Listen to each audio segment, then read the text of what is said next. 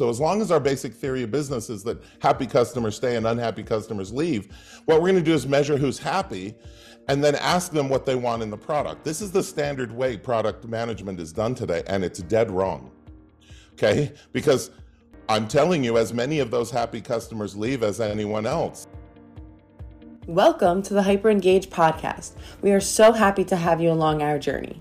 Here, we uncover bits of knowledge from some of the greatest minds in tech. We unearth the hows, whys, and whats that drive the tech of today. Welcome to the movement. Hey, greetings, everybody. This is Adil from Hyper Engaged Podcast. I have Taylor Kenerson, my co-host, and I'm super glad to have Greg with us. He's the CEO of ChurnRx. It's a retention analytics platform. It's more of a pretty much close-netting community for startup founders to learn more about how they can potentially retain their install base, how they can grow their install base and lifetime value for their customers. Prior to that, has been a part of founding different startups in this space. He was also a part of inside sales as the VP of client success and professional services. So there is so much to explore with Greg. Thank you very much, Greg, for taking the time. My pleasure. It's good to be here. Love that. So, we'll come back to ChurnRx later and how everything actually kind of led to you founding a platform that is pretty much one of the biggest communities in the space when it comes to customer retention. Prior to that, I would explore or touch on how you started, founding these technologies, mostly in the Bay Area, and what kind of your key interests at that point, sort of a thought process throughout your career, and how you ended up with ChurnRx. Yeah, no problem.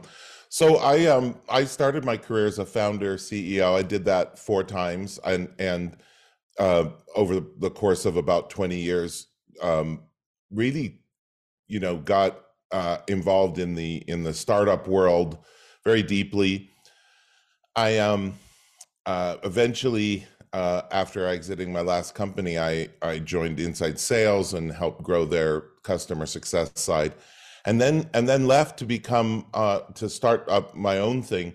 And that was all based on actually experiences that I had mostly as a founder CEO, where I was sort of reflecting at that point in my career, what would I like to do? What do I want to spend the rest of my career on?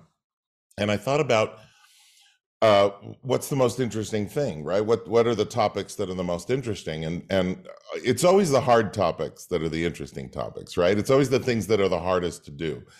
And so I thought, gosh, what are the hard topics? And everything's hard in starting up, right? You come up with a product, you find a market, you raise money, you hire people, you build a company, you build a culture, you try not to run out of money, you sell customers, right? You do all these things. But actually, it didn't take me long from asking that question to know what the answer was. The hardest thing that I ever did in business, in starting companies and everything else, was to figure out how to make my customers successful consistently and at scale. That's really hard, right? And one of the reasons that it's hard is that it involves other people.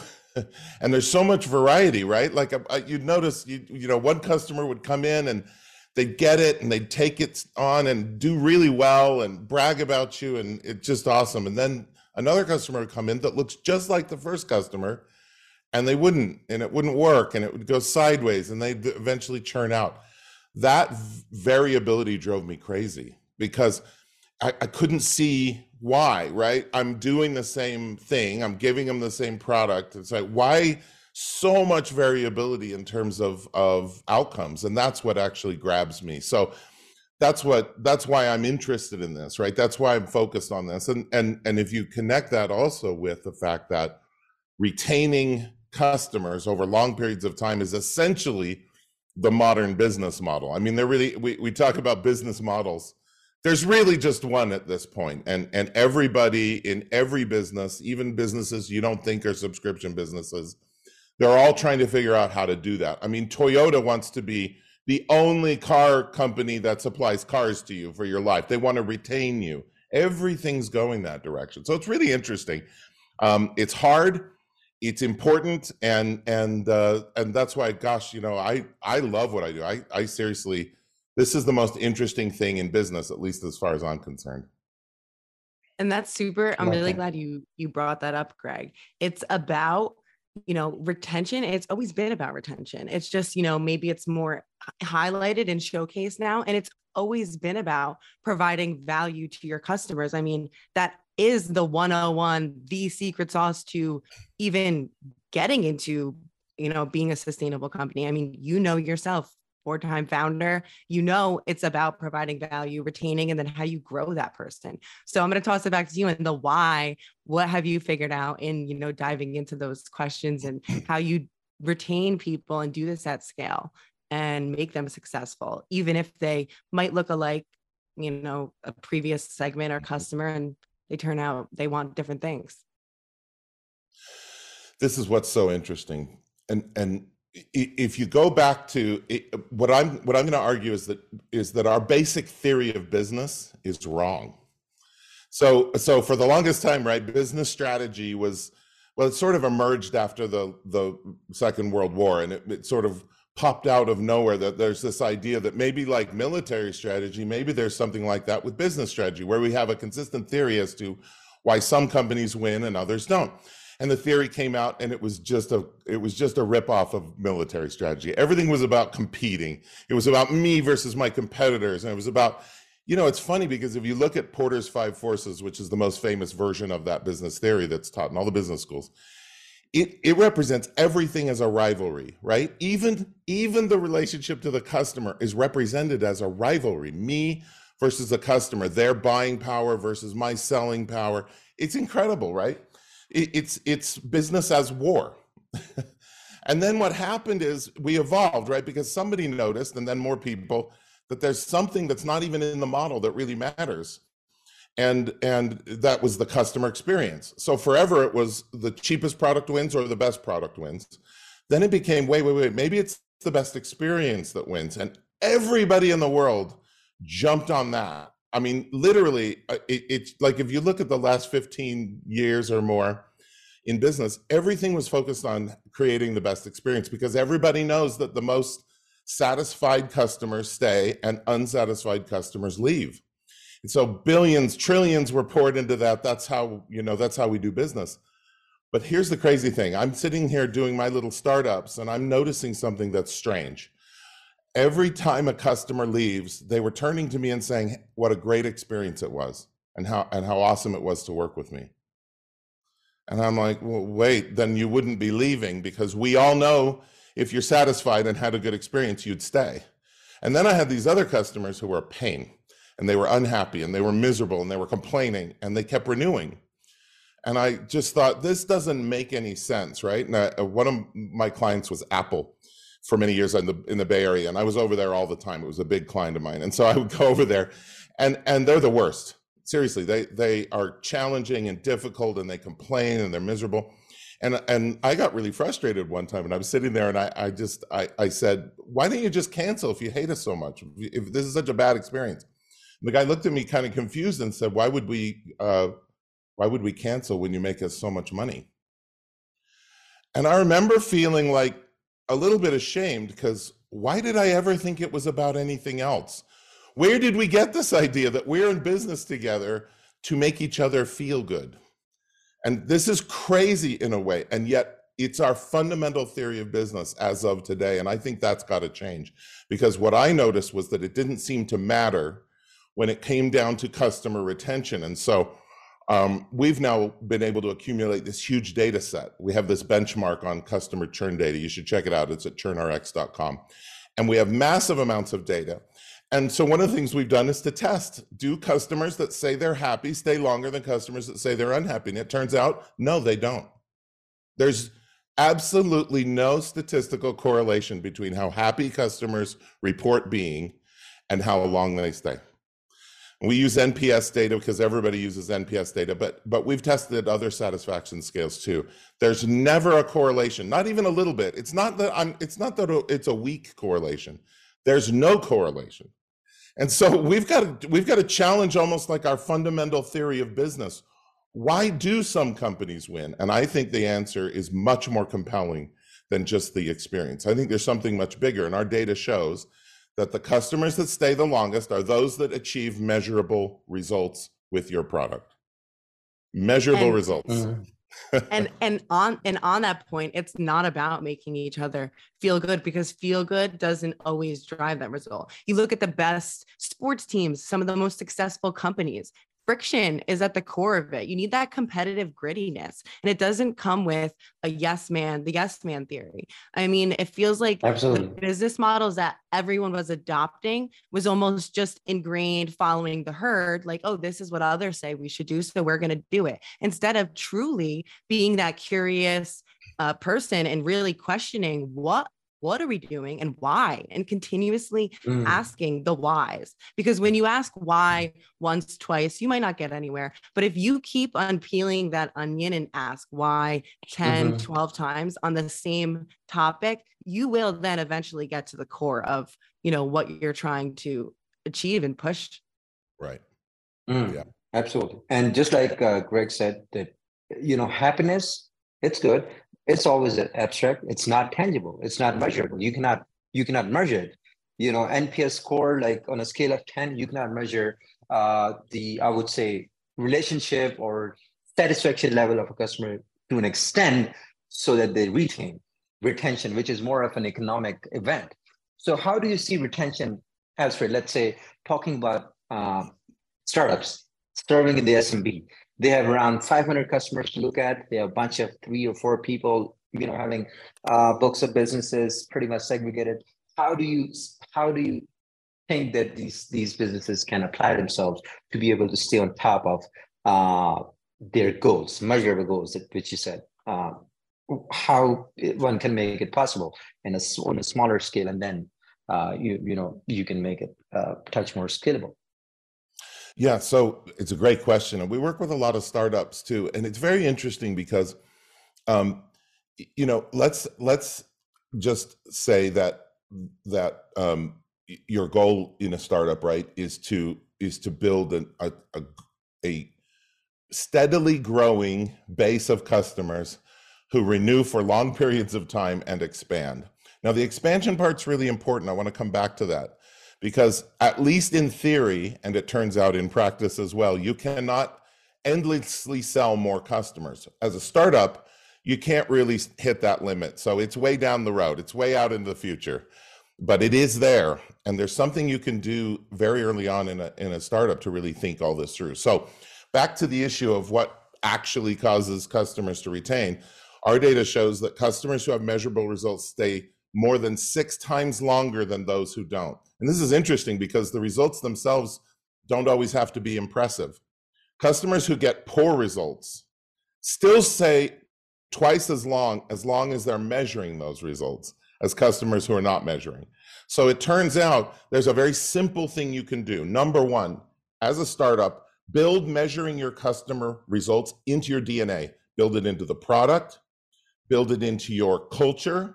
If you ever decide to upgrade and have a customer success function, make sure that their first job is to ensure that every customer's results are being measured, that we know what those results are and we know they're being measured and we know how good they are.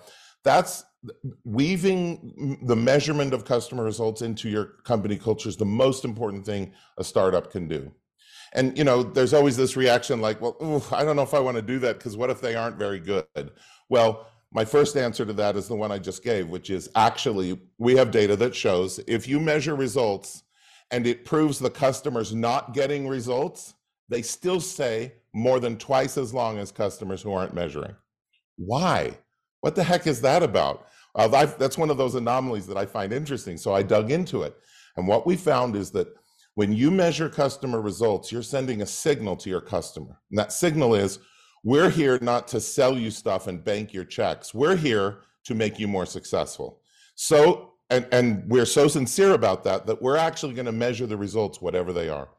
Well, if you're getting poor results, how do they interpret that? And I asked customers this because I had customers of my own that were like, yep, we got terrible results, but we're going to renew. Why? Why are you renewing with us? The answer is, well, we know who the other vendors are and they don't measure our results. So what are we going to do? Leave you and go to a company that won't even bother measuring them, won't even be honest with us about how they're turning out? No, we're sticking with you because you measure them. That means we will eventually get there. You see, it's a powerful signal.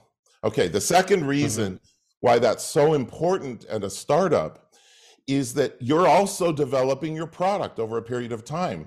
And which direction your product goes really depends on which signals you respond to. So as long as our basic theory of business is that happy customers stay and unhappy customers leave, what we're going to do is measure who's happy and then ask them what they want in the product. This is the standard way product management is done today, and it's dead wrong. Okay? Because I'm telling you, as many of those happy customers leave as anyone else. And so their signals, first of all, were very suspect. The second thing is asking them what they want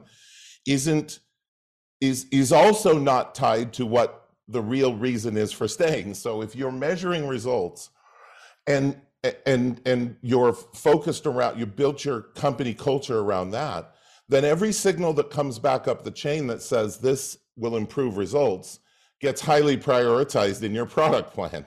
And everything which says this would be a nice to have, but it doesn't affect results, will get deprioritized. And that's a completely different way to handle and manage product. But it's vastly more powerful because companies that do that get this flywheel going where they rapidly accelerate the measurable results of their product and pull ahead of the competition. So it's a very powerful sort of basic operating system in companies to essentially decide as early as possible to focus on the measurable results, not the affective emotional experience that we detect from our customers. That's number one. And generate that visual thinking that, okay, these are good, they're filling the forms, and of course they're going to stay. While you're not just staying on top of the data and metrics, their behaviors, patterns inside the platform. You have anything else on this? I have a question on this. No, go ahead. Okay, so Greg, like talking from a startup standpoint, we've spoken to leadership at Gong, AppsFlyer, SalesLoft, Product Board, HubSpot. We have gathered all the knowledge in the past 18 months, and we were trying to figure out, okay, how they started their journey, now they're doing it at scale. What are the key ingredients for them to be a unicorn business in years to come? Like 5-6 years is still a very significantly very small amounts of time to be a unicorn, multi-billion-dollar business, subscription business. So then we started exploring with startups. What we've noticed that they're especially these front runners. You talk about support, technical support, customer support, sales, and success. All of these pre and post sales operations that are serving the entire journey of the customer. They are not. Maybe they're staying on top of they know the renewals, like all these mainstream metrics, but they're not making decisions on data. Customer patterns and exceptional behaviors that they see that actually define their road to success or maybe indicates risk. So how do you see, how did you apply it in one of the startups that you founded? And then how do you see that this norm moving around in the startups? Because they don't tend to invest way too much into the data when it comes to post-sales operations. Yeah, that's very interesting. I can't say that I understood this well enough in my own startups to have properly wired it in. Like I said, I actually was discovering as I went how wrong my ideas were, kind of one at a time. So I'm sure I made every possible mistake. But I would say this.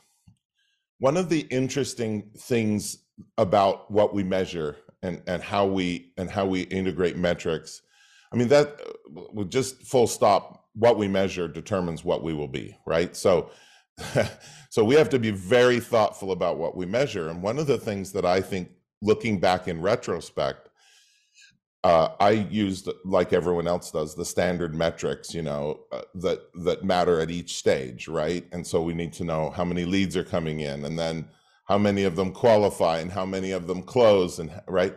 And then, of course, post-sale, we look at, who renews and all that kind of stuff. Well, one of the fascinating things is I'm convinced we sort of have the wrong idea of how this whole machine works. We think there are two fundamental questions. We don't really think about this consciously, but I think that unconsciously, this is what's going on. We think that if you first have to solve the question of who buys, right? Why do people buy? And we optimize that so we can sell more. Fair enough. That's very intuitive. Okay. And then on the other side, we're like, well, who leaves? And we try to optimize that so that we have less churn, right? Okay. And then in the middle, we'll accumulate growth, right? Well, and I am coming back to the metrics, but both of those are the wrong question. They're both the wrong question. The first one's wrong because actually not every reason to buy is a good reason. There are some reasons to buy your product that turn out to be bad reasons. How do we know that? Because those people leave, usually pretty quickly. Okay, so only some reasons to buy are a good reason to buy. And on the leaving side, it turns out it doesn't really matter why people leave, because they might leave for thousands of reasons, some of which we might not even have any influence over. The question is, why do people stay? If we understand why they stay, then we can optimize for that. So I think this affects our metrics in a very particular way. In the modern business model, which I've asserted is essentially keeping customers for as long as possible, that's essentially our business model. The only question that matters is, why do customers stay? That's the only question that matters, right? And that's very interesting because it affects all that stuff up the chain, marketing, sales, and everything else. Why? Well, it turns out that the reasons to buy that are good reasons are the reasons to stay. If something's a good reason to stay, then it's also a good reason to buy. So what we need to do is we need to spend more time carefully tuning our metrics around customer retention and expansion. Who stays and who expands is telling us who our real customer is. So, all this stuff about customer personas, and we've got Jill, the classic customer over here, and Gary, the classic customer over here. I understand all that, and I get it. It's very interesting stuff, but it's all based on fantasy. The reality is being spoken to us every single day, loudly from our retention data. Who our true customer is whoever we can give the best results to, and we know who that is because they stay. So I think that one of the most interesting opportunities as we shift into this new results economy is to really put at the center of our business retention data. I actually think that that's the most important data for marketing. That's the most important data for sales, for product, for everybody, because what it's telling you is who the actual persona is. And so we do this a lot with our clients, right? We'll go in, we pull all their data together, and we pull out what is it telling us about who our real customer is. And it's very frequently meaningfully different than what they thought it was. The customer, their ideal customer is frequently not who they thought it was, right? And what's fascinating is once you know who it is, you can absolutely blow away growth and retention just by knowing clearly who do we actually serve, what do we actually do for them, what matters, et cetera. So anyway, that's I know that's a kind of a big picture answer, but I think that's really a key shift that we need to make. And it's so Absolutely. much so. And it happens. It's so much so, like, we focus on building this ideal customer persona, but like you said, as soon as you begin to collect data from the people that are actually using your products or services, that is your customer. What are they liking? What are they not liking? Unpeeling that, but it goes beyond multiple things and just like living in a fantasy of what this assumed person that we're trying to chase is when you have the people right in front of you. Right. Yes. And beside the fact that you can definitely improve the experience of the product and service by just looking at why customers leaving, looking at the churn rate.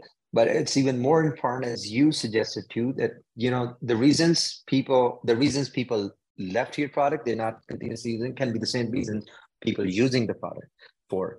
And why the other tier is leaving, because they're just a bad customer. They're taking your product to something different, and they're not aligning with your product vision. And that happens a lot with startups, by the way. They tend to close everybody. Like, they try to serve everyone. And since it's a pre-product market fit, they're not so certain. It is in some ways it happens for greater good. But again, for some of the teams that are not too technical, or they have not maybe fully grind their entire product journey, they tend to close every customer and serve every customer, and they take the direction of technology to a slightly different path, which is in a longer term is not healthy for the business than what they initially thought in the beginning. It's true. And, as a startup, you're in an interesting position because you may not actually have enough data to really know. I just said your data's telling you the answer. Well, what if you're a startup? What data? I have 5 customers or I have 50 customers. That's fair. And I think we have to understand that startups are in a special position, which I actually think is really cool. You're in that moment and it won't last forever when you can actually genuinely ask the question, I wonder who we're for. I wonder who we're for. I wonder what we're for. We have this thing, we think we know what it means. We built it after all. But now it's exposed to the world. I wonder where it will resonate. And so you have this period of time, particularly if you're venture funded, where you can kind of experiment. You can kind of sell several different use cases. You can see how they turn out. My thing is very few startups will properly take advantage of that opportunity. How do they do that? By watching carefully. When I was starting companies at first, it was just like sell anyone, get any revenue we can. We've got to stay alive. I get that. I totally understand that. But I should have been watching carefully because there will come a point where you do grow up enough. And now it's a question of, okay, what did we learn? We sold to 20 different use cases. Which ones actually worked? Which ones are compelling? And one of the ways to know that is those are the customers that are still around. That's one way to know. Yes. And you can, of course, look more deeply into what they're doing. But I think that's what's special about being a startup is that you can run that experiment. A lot of people imagine that when they grow up, they'll sell to even more use cases, but it's actually just the opposite. As you mature, you discover where your fit is and you narrow that fit. You narrow that target of the market. And instead of opening the aperture, you actually close it up around that, and then you go dominate that space. It's just the opposite of what most, I would say, startup founders think is going to happen. They think it's going to widen, but it's actually going to narrow. And what you're going to do is become incredibly good at this target use case, and you're going to dominate it, and then you're going to build from there. Absolutely. Absolutely. And this can be super powerful for startups to listen to their customers since day one and watching their behaviors, and whoever stays, that's good. Whoever leaves, just try to see that, how they can create a better experience for the product for maybe first year. And then, they start chasing the product market fit, narrowing down the addressable market, because a lot of them, they are thinking that their market cap, addressable cap is very huge in the beginning, but years later they figure out, okay, there's this one segment that we can definitely scale, whether it's startup, SMB, or just enterprise. So we've come across a lot of startups that are only serving enterprise since day one. Yeah. So, it depends on the team and the vision and foresight of the founding team members. Great. So tell us a bit about ChurnRx. How is because HyperEngage itself is a support hub for startups. So we kind of resonated there as well. So tell us a bit about ChurnRx, how you guys are making an impact. So ChurnRx was built on first of all, the research we did, which I've talked about, which really shifts the whole focus of how a company can turbocharge growth, building around retention and expansion. And so we have a bunch of analytical tools. In fact, there's a whole free analysis you can get if you go to our website. You can get our free analysis of your churn data, and we'll show you what your primary churn drivers are and some indicators, key insights as to who your best customers are, all that kind of stuff. And that really, starting with data, really allows us to determine, where's your fit and how will you drive long-term growth. And then we have a set of playbooks for how to, particularly on the customer success post-sale side, how to operate in a results mindset, how to build results strategies for every customer you have at scale, and how to keep those customers achieving results for forever. And so it's a combination of data tools, consulting, and training programs. So you can go check it all out on our website. But and this brings me back to kind of one of the first things I said, which was, well, if you're narrowing your market as you expand, doesn't that trap you? And the answer is, Actually, no, because in the long run, there's massive growth. In fact, I would say that if you think through this new business model that I'm arguing is kind of the new dominant model and the new strategy around results, I think what you'll find is that in the long run, most of your growth can and will come from customer expansion. So you find that fit, they stay for a long time, and then you keep driving more results for them. It turns out that has an unlimited ceiling. There's no ceiling. There's no limit Absolutely. to how much you can do for your customers, and that's what we believe. So anyway, that's how I answer that. Yeah, and you cannot achieve results without, of course, as you mentioned, data, retention data, churn data, and apart from that, I was also thinking that it is essentially important for a startup even to make their even slightest, tiniest little segment of their customers widely successful, and then that's once your customers win, once they grow, just like product-led growth models. Over the years you generate like 30-40% of your revenue stream from the expansion opportunities that you get with that small tiny little segment that you thought that it's not enough in the first place. Mm-hmm. Yep, very true. Absolutely. So, Greg, it was real nice, having you. I know that it was a long time coming, and we really appreciate your precious time that you gave today, and it was highly, highly insightful for audience. And we'll definitely touch back if we have some more topics to explore with you. And I'm sure the time that you've spent with us today will definitely miss. All right, it was great, terrific. Thank you for having me. Thank you so much, Greg. Likewise. Have a good rest of your day. Bye. Thank you so very much for staying with us on the episode. Please share your feedback at adil@hyperengage.io. We definitely need it.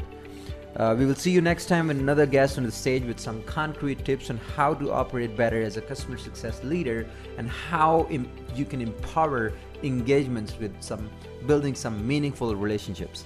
We qualify people for the episode just to make sure we bring the value to the listeners. Do reach us out if you want to refer any CS leader. Until next time, goodbye and have a good rest of your day.